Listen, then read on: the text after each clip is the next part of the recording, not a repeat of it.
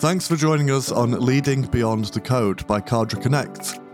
This is the podcast where we go beyond the surface of technology and explore the transformative power of leadership through interviews with industry leaders. Hosted by me, Ben Malloy. Okay, so welcome to the show, everyone. Today I'm joined by Michael Sanders. Michael is co-founder and chief storyteller at Horizon. Well, what can I say, Michael? Great to have you on the show today. I'm so excited about this. So welcome. Welcome. Awesome. Thanks so much, Ben. I'm excited to be here. It's an absolute pleasure. I think a really nice point to start on would be just a bit of background on Horizon and what that is in a nutshell and what service you provide there and what you kind of do there. Yeah, so Horizon, we're focused on making Web3 easy, fun, and accessible for everyone, both users and builders. So to achieve that mission, we're very much focused on enabling and accelerating the creation of Web3 content. We do that through Sequence, which is our all-in-one developer platform that makes building Web3 games and applications easy. Yep. And then we also have our own video game called Skyweaver, which is a free-to-play trading card game where players can win, own, and trade their items. Really novel mechanics, really fun game. But yeah, it's just ultimately about unlocking Web3's utility and driving its adoption so that people around the world can benefit from it. Amazing. This is, I've been doing a lot of research, like I mentioned before we hit record, and this is really, really cutting edge technology. It's kind of mind-blowing, really, when you dig into it. So I really want to find out about how you got to this point. I mean, what kind of career path does it take to get here where you are? I always find that when I ask people about career paths that work in technology, it's never like a linear journey. Never. It's always kind of here, there, and everywhere. So I'd be really interested to find out what yours is. Yeah, well, for me personally, I've been in the blockchain space since 2010 when I first heard of Bitcoin. So it's 13 years now. And then I had the fortune of meeting Vitalik Buterin, the inventor of Ethereum, in January 2014. Wow. So he was only 18 years old at the time. It was a year before Ethereum launched. He was speaking to a room full of just 20 people, just as a concept of like Ethereum and smart contracts and decentralization. And I was covered in goosebumps when I heard him speaking. And I told my friend that I think Vitalik's an alien from the future that's here to teach us about technology, economics, and love. Yeah. And that's when I fell in love with the notion of Ethereum and of Web3. Of this next generation of the internet where users and creators and developers can all create these symbiotic ecosystems, can all share in the value of the ecosystems they participate in. And it struck me as this new frontier, as this new internet. And I was a vice president of an advertising agency. I authored a best-selling book about ayahuasca. I co-founded a music and dance experience. And also I co-founded a clean energy company where we did a lot of R&D into clean energy. But it was in 2017 that I met one of my co-founders and our CEO, Peter Kieltika. And to my knowledge, he was the first person to ever conceptualize blockchain games. Wow. And when he told me that, I thought, holy shit, this is it. This is how we can welcome the world to Web3 and do it in a really fun and loving way. Because, prior to then, Web3 blockchain is pretty esoteric. It still is for some folks, right? But I could see that, Peter had this vision, and I also understood that he had the wherewithal and the technical capacity to build for this future that he could envision. He, his career is in developer infrastructure and consumer applications. He's built some of the most award-winning apps, like the Score mobile app. It's, in the Apple Hall of Fame, and he's built and sold successful companies and just a major open source contributor, big decentralization advocate, and an amazing architect of both businesses and technology. So when he was sharing this idea with me, I was like, yes, like this is how we can do it. And so we founded Horizon at the end of 2017 with exactly the mission I mentioned to you earlier about making Web3 easy, fun, and accessible for everyone. Amazing. I mean, what I find really interesting is about that and your career history is that it's really, really inspiring. And you kind of it seems like you take on opportunities that you're genuinely passionate about. that you can get behind. I mean, obviously back in the day, 2010, 2013, when blockchain and things like that and Bitcoin, etc., were kind of in its very, very infant stages. How on earth do you know at that stage if it's something that can take off, if it's something that's worth investing in? Put all your eggs in that basket. How do you know? Honestly, man, I listen to my gut and my intuition, and if it feels good, like I can't involve myself in something that doesn't feel good.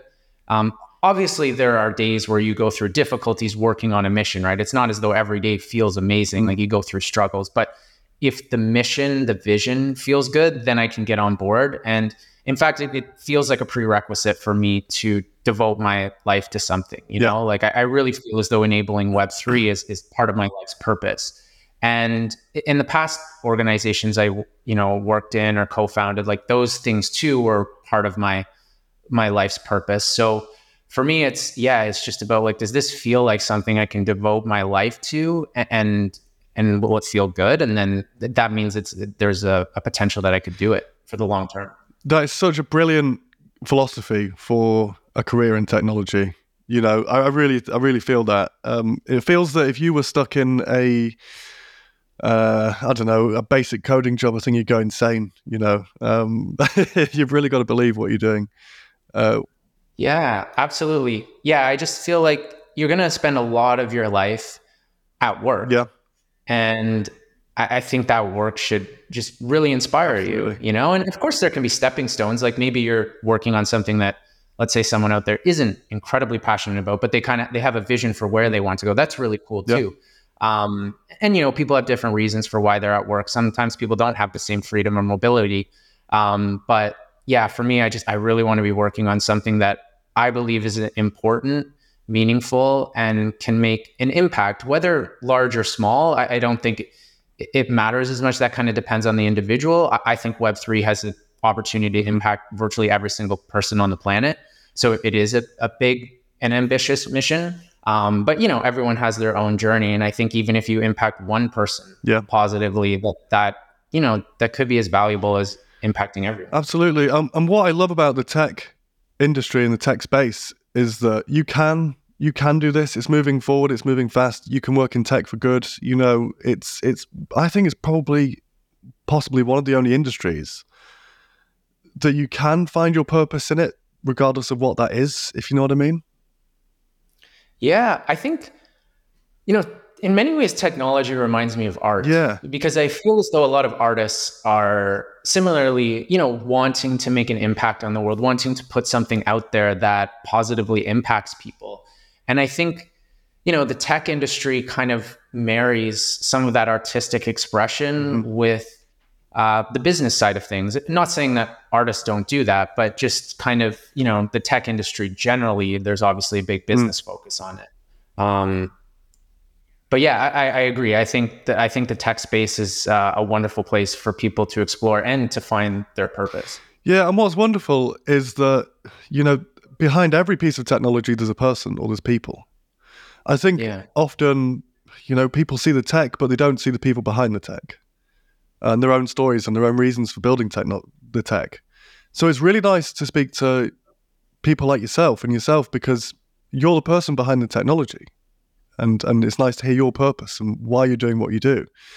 I find that really fascinating because people can so easily, because technology is so readily available, it's everywhere, it's literally everywhere now. But there's people behind all of it. There's people behind every single bit of technology that we're used to using and seeing. Totally. Yeah. And a lot of times, a lot of the reason people build technology is to solve one of their own problems. Yeah. Right. Yeah. Or to solve the problem of someone near and dear to them. And then it turns out that they're not the only one with that issue. Yep. And so let's see if we can scale it and share it with as many people as possible. Absolutely. I really want to talk about implementing Web3 features into games. So this is, would I be right in saying in its kind of infancy? I mean, it feels like everything kind of Web3 is still quite early days because it's just the future of it is so vast. So I want to talk about the benefits of implementing Web3 into games. Yeah, so I agree. It's definitely early days. I would say we're entering the second generation of Web3 games. In that the first generation had to largely focus on the technical complexity of integrating Web3, whereas I now feel as though we're entering the second phase. And I think that's largely enabled by, things that we're building and others with Sequence as this developer platform. To just take care of all the Web3 and blockchain stuff so that game makers can focus on making actually like really fun games and exploring new design space. So I think we're in the early days of that second generation. And some of, a lot of the benefits and opportunities around Web3 game revolve around ownership and interoperability, and just the enablement of new experiences that weren't possible in traditional or Web2 games.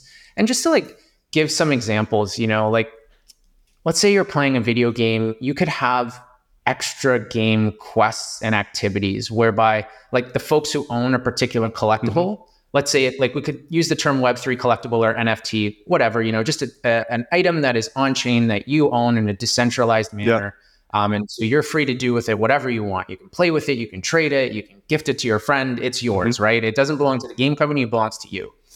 And so you could have it so that like everyone who owns a particular collectible, they get to play on a certain team, right? And they're all together, right? And that's how you sort teams. Or it could be that folks who own a particular collectible get access to a new game mode. Maybe it's an exclusive game mode, or it's just a different kind of game mode with like new mechanics and it's fun. Or you could, you could actually, as a game maker, you could deliver rewards to folks who own a particular collectible. Let's just say someone's playing Fortnite, right? And they own a skin. Fortnite could then gift them an invite to some exclusive event. And that event could be in-game or like a concert in-game, or it could be to a physical world event, right? Like some Fortnite gathering, right? They're hosting in New York City or wherever, and you get an invite to a dinner or something to that effect.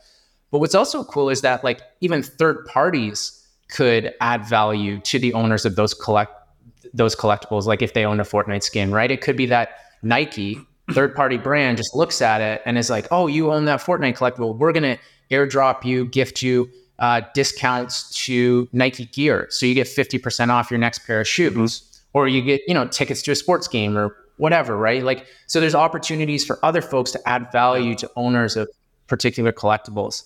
And then if we think about like interoperability, for example, you could have a game item that can exist in multiple different virtual worlds. And I think that makes a lot of sense for things like digital fashion. Like if you are Nike, right? You might want your shoes to show up in Fortnite, in League of Legends, in NBA 2K. And then as a user, like that's a really cool benefit to you because you can show off your gear in like different virtual worlds, different games, right? And I think that'll become increasingly important with things like, like the Apple Vision Pro or what Meta is doing with the metaverse. Like you have your stuff that you can own in all these environments. And so there's cool interoperability there. Or you can have like cross-pollination between games, something that we did with our game Skyweaver and this role-playing game called Hunters on Chain is that people who owned a particular collectible from Hunters on Chain, it gave them access to a certain experience in Skyweaver, and then vice versa. If you own a Skyweaver card, you went over to Hunters on Chain, and that meant you advanced your progression in the Hunters on Chain game. So it's a really cool way for like games to collaborate.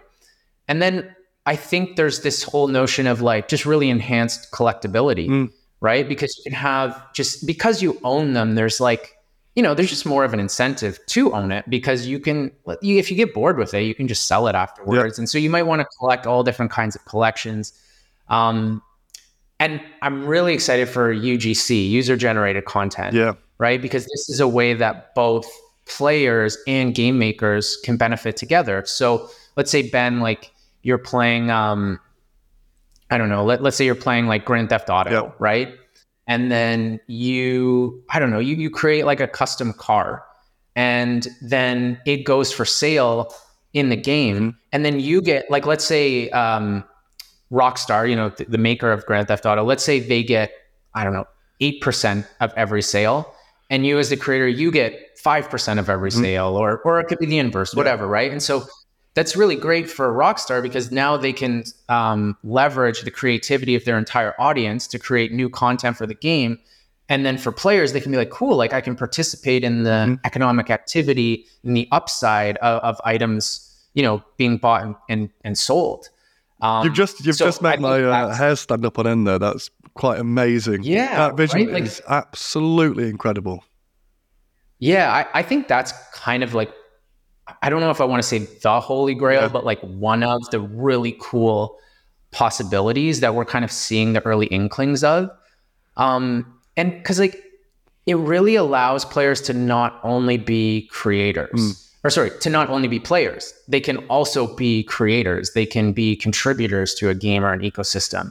They can be Web3 enthusiasts, It's like they get to grow and like help inform and evolve the digital ecosystems that they care about. And I think that's really empowering and again, for both the developer and the player, because it's just, like developers, right? It's very difficult to satiate the needs of the community. Like the community can consume content so much faster than developers can make it. Yeah. But if you can crowdsource it and then incentivize your audience to contribute, you have a thriving ecosystem. So it's really exciting. And like, we're even seeing just some kind of stats. Like there's this game Hunters Unchained that leverages sequence, and they have a Web 2 version of the game, and now they have Hunters Unchained, which is the Web 3 version. And they're seeing great metrics. Like they have 4.5 times higher day 30 retention. They have over 7 times higher average revenue per user. Wow. And like, they're just seeing significantly more spending in the game. And it's because, or at least in part because, one, it's a great game, and two, because people get to own the things, right? And so there's more of a reason for them to own. So yeah, I think that's like some of the benefits, and that's just kind of like what are at the top of my mind. And just imagine like where this is going, how it'll evolve. I'm clearly not thinking of everything, right? So I just think it's an amazing space. Absolutely incredible, genuinely incredible. We'll touch on sequence shortly, but I want to find out, there must be a lot of challenges that you've faced in the past and in recent years, because as I say, it's such cutting edge stuff, and what you're creating is so creative and ahead of the curve. What have been some of those challenges, and how have you kind of navigated around them or through them? I mean, how do you remain kind of agile and malleable, I guess, in facing those challenges? When we started at the end of 2017, we really wanted, the first product we were going to market with was Skyweaver, the game, right? Because we really wanted to create something that our friends could enjoy and play and didn't need to know anything about blockchain or crypto. Like that's just all abstracted away. Like they don't need to care about that stuff, right? It's just make a fun game that anyone can play. It was the goal of it. And we knew that there were tons of blockchain infrastructure pain points that we were going to need to solve. And so we also knew we were going to have to create those solutions, and we would productize those solutions into a developer platform. So it was always the plan to make both, right? Because we wouldn't have known what to make in the developer platform unless we were working on a game and solving all of our own problems, right? And so over the years, we faced, a number of challenges, but to kind of condense it for the sake of conversation, there were a lot of challenges around wallets and accounts, just allowing someone to connect to and access a game. A lot of friction there. Then you need to think about payments. So like dealing with gas fees, because anyone that's interacted with a blockchain, that anytime a transaction sent or data is written to the network, there's a gas fee associated with that.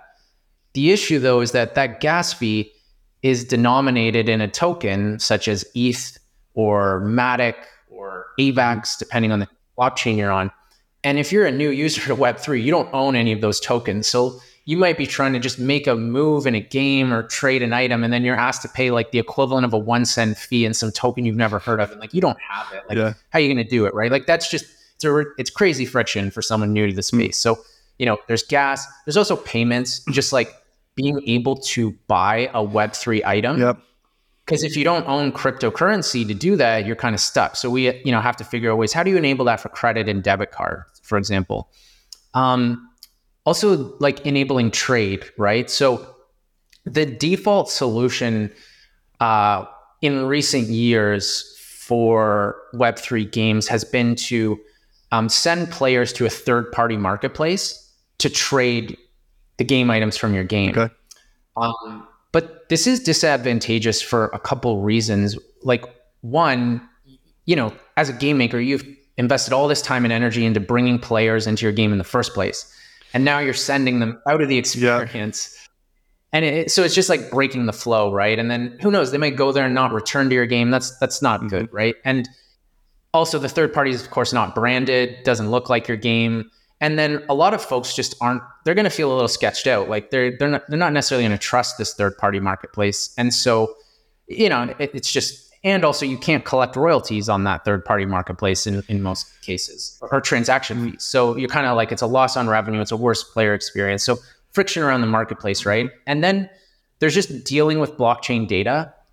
So like working with blockchain data is a bit complex in terms of being able to serve it real time. Right. To your users so that they know what they own, what they can play with, what they can trade, etc. And like the nodes as well, like nodes are where you get the blockchain data from. And sometimes they just go down. And when they go down, so too does your game for you and your players. And so a lot of just like, there were a lot of friction points that we had to solve and deal with over the years. It's like a minefield. There's so much to think about. It's unbelievable. And I think, I think you mentioned trust, and I think that is a point that I really do want to talk about. So, as I keep saying on this podcast, it's cutting edge stuff. It's new to a lot of people. If you're trading, like essentially, if people are paying for things in this virtual world, how do you develop trust with those new people entering into the space? Because it could be quite overwhelming or, difficult to understand as a new user, if that makes sense. Mm-hmm. Yeah, I think there are a couple points on trust. Like, so, one of the aims of Ethereum, of blockchains, is to enable trustlessness, right? Like, you don't need to trust any other entity. If you own, for example, a cryptocurrency or a collectible, you're going to own it whether that company disappears or not, right? Like you still own the item. Now, the utility of that item, in some cases does depend on the company or the application persisting, right? So, but the transactions, right? Like they all occur on the blockchain in a decentralized manner that has no middle people in there, so you don't have to trust anyone else that the execution will occur or that the transaction will occur. So that's one really good part. I think though, if like to attract players to a game, they're going to have to invest some form of trust, right? Like trust enough that they're going to click play, trust enough that they're going to buy an item that they think it's worthwhile enough, right? And in that case, I think it's similar to building an application in the traditional web or Web 2, right? Like you got to show what you're doing, like if you market it in a genuine way, perhaps you build in the open, you show your roadmap, you share your vision, you invite users to early access so that they can get a sense for what's being built. You have a community, whether it's on Discord or, socials or whatever, where people can talk with the team and get a feel. And then, you kind of build a small community. And then over time, it really starts to accelerate. And then you have all of these ambassadors for your game. And I think that really lends a lot of trust to new folks if they see like, oh, there's 100,000 people in this community and tons of them have been around for years. And when you go into the Discord, folks are talking about how great it is. Like that's a very welcoming environment, right? So I think, treating your community really well is one of the best ways to build trust. And that involves honoring your word, being transparent, being honest, building things with good intentions, acknowledging when you make mistakes, when you mess up, rectifying those mistakes. Like I think all of those things help build trust. Absolutely. Um, yeah, really interesting points there. And I mentioned we were going to talk about Sequence Builder, which is a no-code dashboard for building and managing Web3 games. Yeah. So, for the listeners out there, could you just explain a little bit what that is and its purpose, essentially? Yeah. So the builder, which you're specifically mentioning, it's a no-code dashboard that allows folks to build Web3 games or integrate Web3 into existing games or applications. And yeah, it's like kind of like the user interface to access the Sequence developer platform. And just to take a step back, the Sequence platform is this all-in-one, comprehensive and modular platform that solves all of the issues I mentioned earlier. Yep. And gives developers everything they need to build a Web3 game. So it takes care of wallets and accounts. Like we've done a lot of pioneering work around smart contract and account abstraction wallets. Not sure if that means anything to the audience, but basically it makes wallets seamless, secure. You can make them invisible. Yep.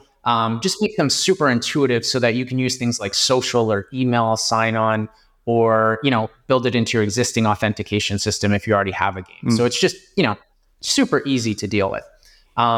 Sequence also takes care of transactions. It enables gasless transactions so that users never need to think about or pay for gas.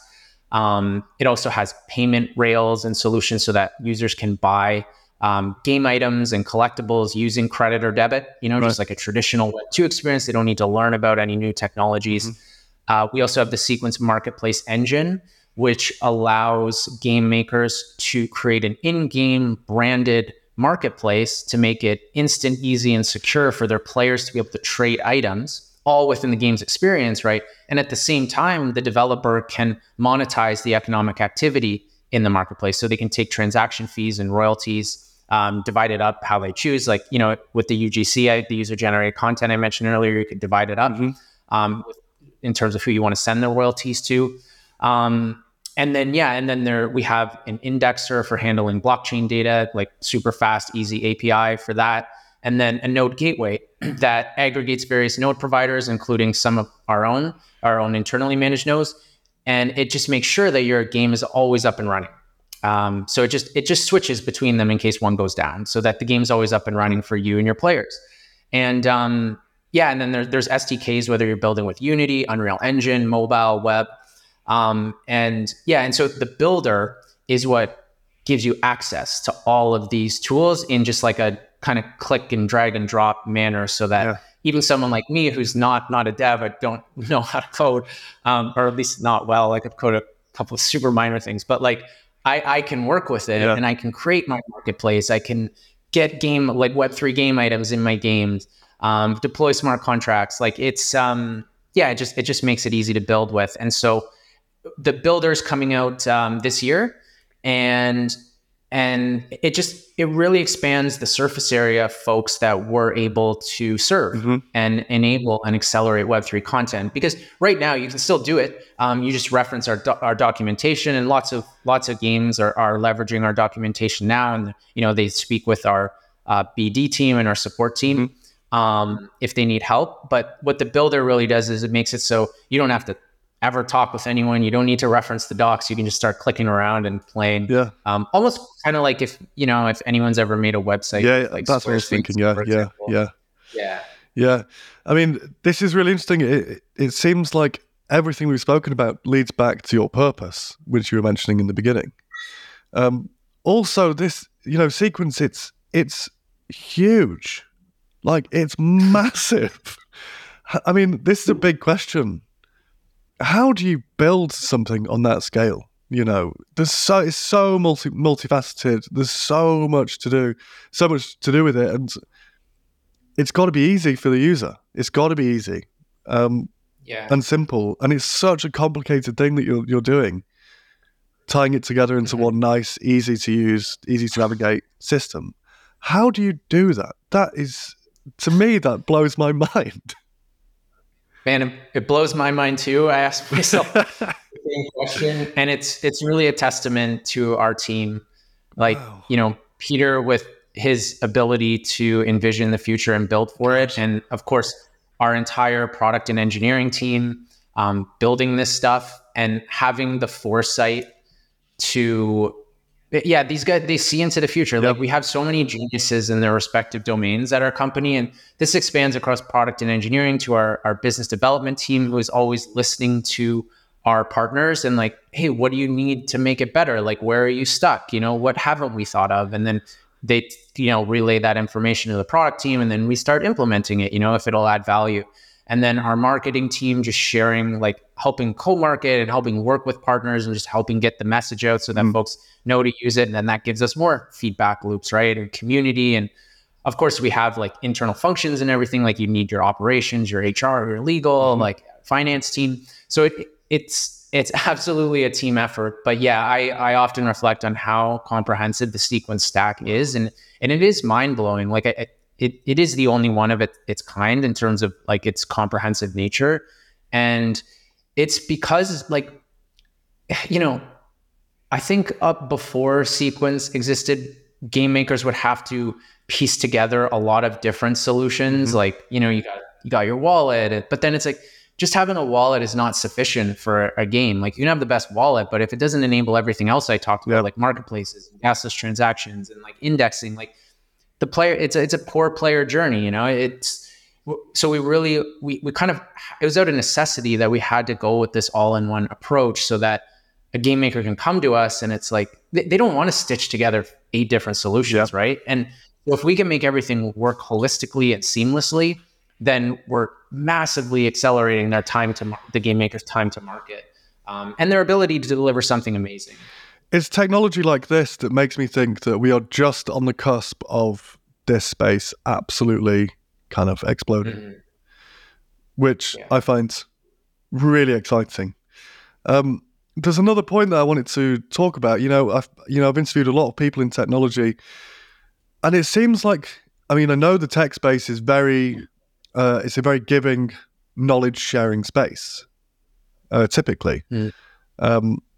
Is it like in the game making space of technology, is it the same? Is it, across other game makers and people doing similar things to yourself, similar businesses, or, is it kind of knowledge sharing across everyone to help build the overall space, or is it kind of like cut off and it's like competition almost?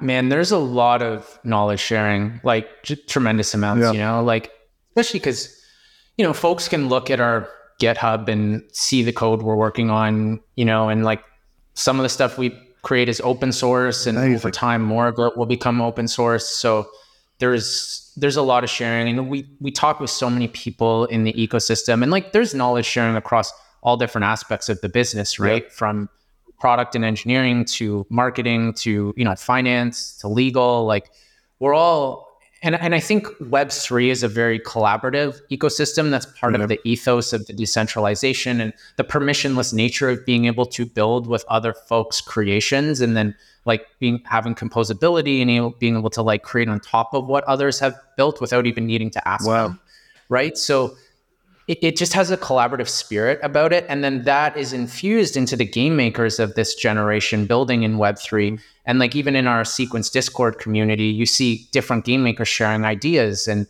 about, how they're approaching economy. And it's cool because like, maybe sometimes they're from different genres. Like, maybe one's like a sports game and another is a trading card game and another's a shooter or whatever, and they can share. Maybe they're the same genre, because obviously there's room for more than one game in a genre, right? So yeah, I think it's very collaborative, and and surely there's people who keep secrets because they kind of have to, or it's like to their advantage, and then once they release it, maybe they share more about and then they might do a case study on their success. But yeah, I do find generally it's a very collaborative space, which makes it extra wonderful. So it's something that I think we're all grateful for. Absolutely. That's really nice to hear, because, I just didn't know, and you never know. But in terms of, all the stuff that you've done, the list it goes on forever. I just don't know how you find the time and energy to do it. I want to talk about Skyweaver as well. So I was doing research on this, and it's quite amazing. And, just for the listener, again, can you explain a little bit about what that is and how that kind of works? That'd be amazing. Yeah, Skyweaver it's a trading card game, strategic trading card game. So if anyone's ever played Magic the Gathering, Pokemon, or Hearthstone, it's in that vein. But it has like really novel mechanics and new ways of like a new perspective on how you can have a trading card game. Of course, it's digital, like Magic and Pokemon. The primary experience is physical, but Skyweaver is a digital trading card game, but it shares some of the attributes of those physical trading card games because the cards are Web3 items, right? They're secured on the blockchain, so you can actually own them. So it's like you're showing up to the table or like the island that is what Skyweaver players play on. It's like you're showing up to that game with your deck. So it's really cool, and you can trade those cards just like you could with physical Magic the Gathering. And yeah, it's like got beautiful art and graphics that I just like. I'm not the best trading card game player. I'll be very upfront about that. But I just love being in the game experience because of like the visuals and the feel of it. And I love collecting the cards because the artwork's super beautiful. And I'm definitely, I would say, in the minority. Like most players are like they're trading card game strategy players. But then there is a percentage of players who are more like the collector type and just like they appreciate art. So there's kind of something for a variety of players in it. And yeah, it's really cool. It's available on mobile, web, for Mac, Windows, Linux, etc., iOS, Android. And it's free to play. And there are modes for casual players. There are modes for ultra competitive players. And we have like a really loyal and engaged user base. Many players have been playing for years. So that's like, and it's just a wonderful, passionate, international community. And the game, like, it has good unit economics when you think about like the average revenue per user. And I think a lot of that is due to the Web3 components of it and it being like a fun and engaging game. And we have a really exciting roadmap with new game modes, new items, new things for players to explore, an economy update. We haven't kind of discussed it publicly yet, so I'll be a bit vague in terms of what's coming, but it's really exciting.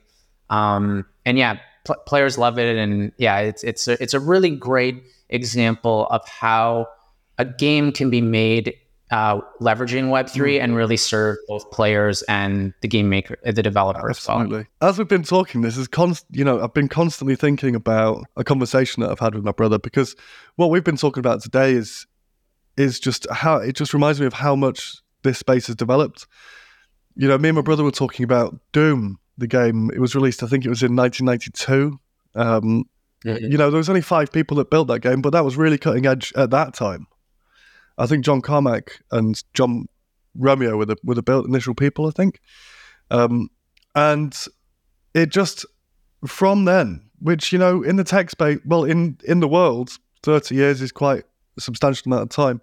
In the tech space, 30 years seems like an absolute eternity. Yeah. But how much technology has grown since then? That was cutting edge at that time. Now look at where we are. Where can you see this in another 30 years? Where can you see the space in 30 years? I cannot. This is such an impossible question to ask because it just seems to be changing all the time, and big changes. I mean, I can't even begin to imagine, but what do you think?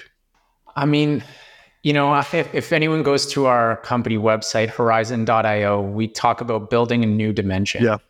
And I think it will feel like a new dimension, a dimension where people derive close to as much meaning, perhaps as much meaning. Perhaps some people derive more meaning from this new dimension of virtual worlds and games and experiences. Yeah, like in the next 30 years. Also, of course, it's not just going to be Web3 that plays a role. I do think Web3 is a critical underpinning to like federating these networks and connecting everything in a decentralized manner. I think it is necessary to enable like this next generation of games, but also things like AI and VR and AR are all going to play a role. Like I was watching I don't know if you saw the interview with Lex Friedman and Mark Zuckerberg in the metaverse. Yeah. Oh, yes. Yeah. Yeah. It's just like, it's so realistic. Yeah. You can see Lex, the interviewer, just having like I don't know, the look on his eyes is as though he's experiencing God for the first time or something. Because he's like, wow, we're in this new reality and it feels as real as the one that I came from. Wow. And yeah, I think, from like a Web3 perspective, I think within the next 5 to 10 years, Web3 will be a category of games that's as big, if not bigger, than free to play. I think most games will leverage Web3 in some way because I think players will start to demand it. Like if you can own the items versus not own the items, like you're generally going to want to own the items, especially if you're paying for them or winning them. And so I think it'll just become the norm that games leverage Web3. But then, as I mentioned, like the confluence of all these technologies, and when you think about hardware as well, like whether it's a headset or goggles or a haptic suit, who knows, like, like as a kid, I would often contemplate time travel and teleportation. And I would wonder, like, are we going to achieve that? And the answer is yes, just not in the way that I would have conceptualized as a child. Yeah. It's like once you're in these virtual worlds, you can teleport instantaneously if the developer allows you to. But then, we could have AI generated virtual worlds that could be driven by voice command, and you could just create a whole new landscape for you yourself to explore. And you can have items in there that, that you can own and trade. And it's going to be wild, man. Like I really hope, and I think it will be built with loving intentions. That's what we're doing at Horizon, and I think that's what people want, right? Absolutely. Generally, like people want a world with love, and so I think I'm optimistic about it being like a beautiful place to explore. And I imagine there will be dark corners because folks like that too, and like that's okay. But I think it's really exciting. Absolutely. And it's really nice to speak to yourself, Michael, because, it fills me with hope that, people who are creating these technologies and working in these environments are doing it for the right reasons. And it definitely feels like you are. So, Michael, what a brilliant place to end the recording, I think, on the last message that you just shared then. Thanks so much for taking this time out of your day to do this. You've got a lot on your plate, so I cannot believe that you've managed to take an hour out of your day to sit and do this, but honestly, we really appreciate it. So thank you very much, and keep up the amazing work that you're doing. Awesome. Thanks so much, Ben. And that wraps up another episode of Leading Beyond the Code. We hope you've enjoyed today's discussion and gained valuable insights into the world of leadership in technology. Your support means the world to us, so please make sure to subscribe to our podcast and leave a nice review.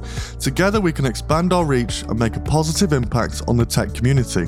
Until next time, keep pushing boundaries, embracing innovation, and leading beyond the code.